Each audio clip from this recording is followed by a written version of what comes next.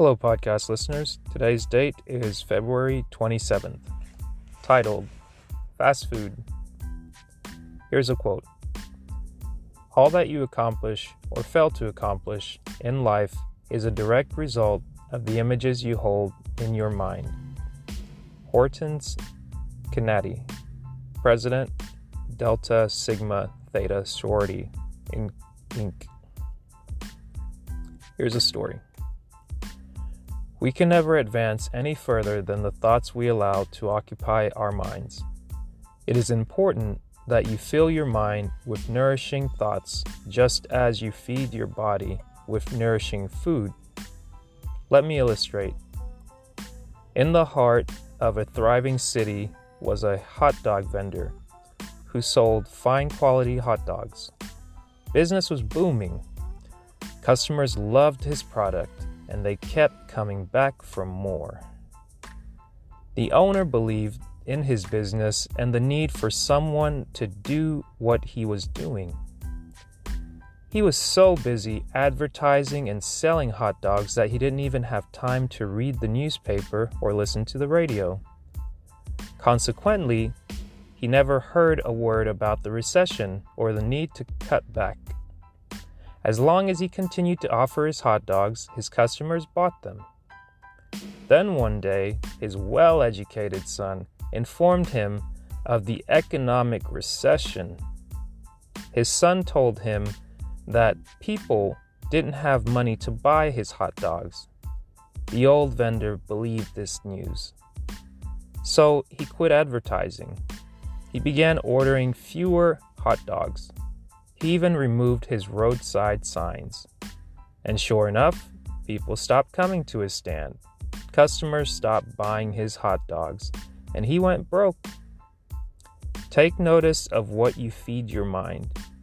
Bad thoughts are what some people call junk food. It has no nutritional value. Not only are you what you eat, but you are what you think. Here's the takeaway message for today. I will place my mind on a mental diet with thoughts of success and prosperity. Again, it reads, I will place my mind on a mental diet with thoughts of success and prosperity. That is February 27th read from Dennis Kimbro's book, Think and Grow Rich, A Black Choice. I think this topic for today is very timely, especially during this time. Some people celebrate Lent where they have to give up something or remove something from their lives that they usually do. And a mental diet is just as important as a physical diet. And the story about the man and his hot dogs in this story reminds me of Rich Dad, Poor Dad. If you haven't read that book, that's also an amazing book. And it really talks about the difference in what quote-unquote people believe the rich do versus what the poor do. And a lot of times people rely on their education. They rely on their how-tos, their expertise and whatnot. But what you'll find time and time again is that you have to stay zeroed in on what you're doing and cut out the noise. You don't want to be like Chicken Little listening every time he comes around screaming, the sky's falling, the sky's falling.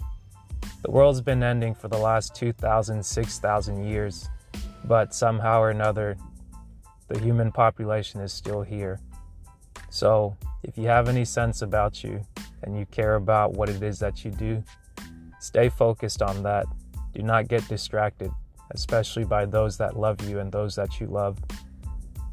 Spend more time with yourself and develop your ideas, develop your belief, defend what you believe in and what you value. Do not look to other people for affirmation. Start to affirm yourself and trust in what you're doing. If you're taking the time to do it, take the proper time you need. Do not go seeking validation where you know you're not going to get it, but continue to build your resolve in listening in reading and in writing. Hope you enjoyed the read. Happy Saturday. Happy weekend. Make the most of today. Go check out the podcast.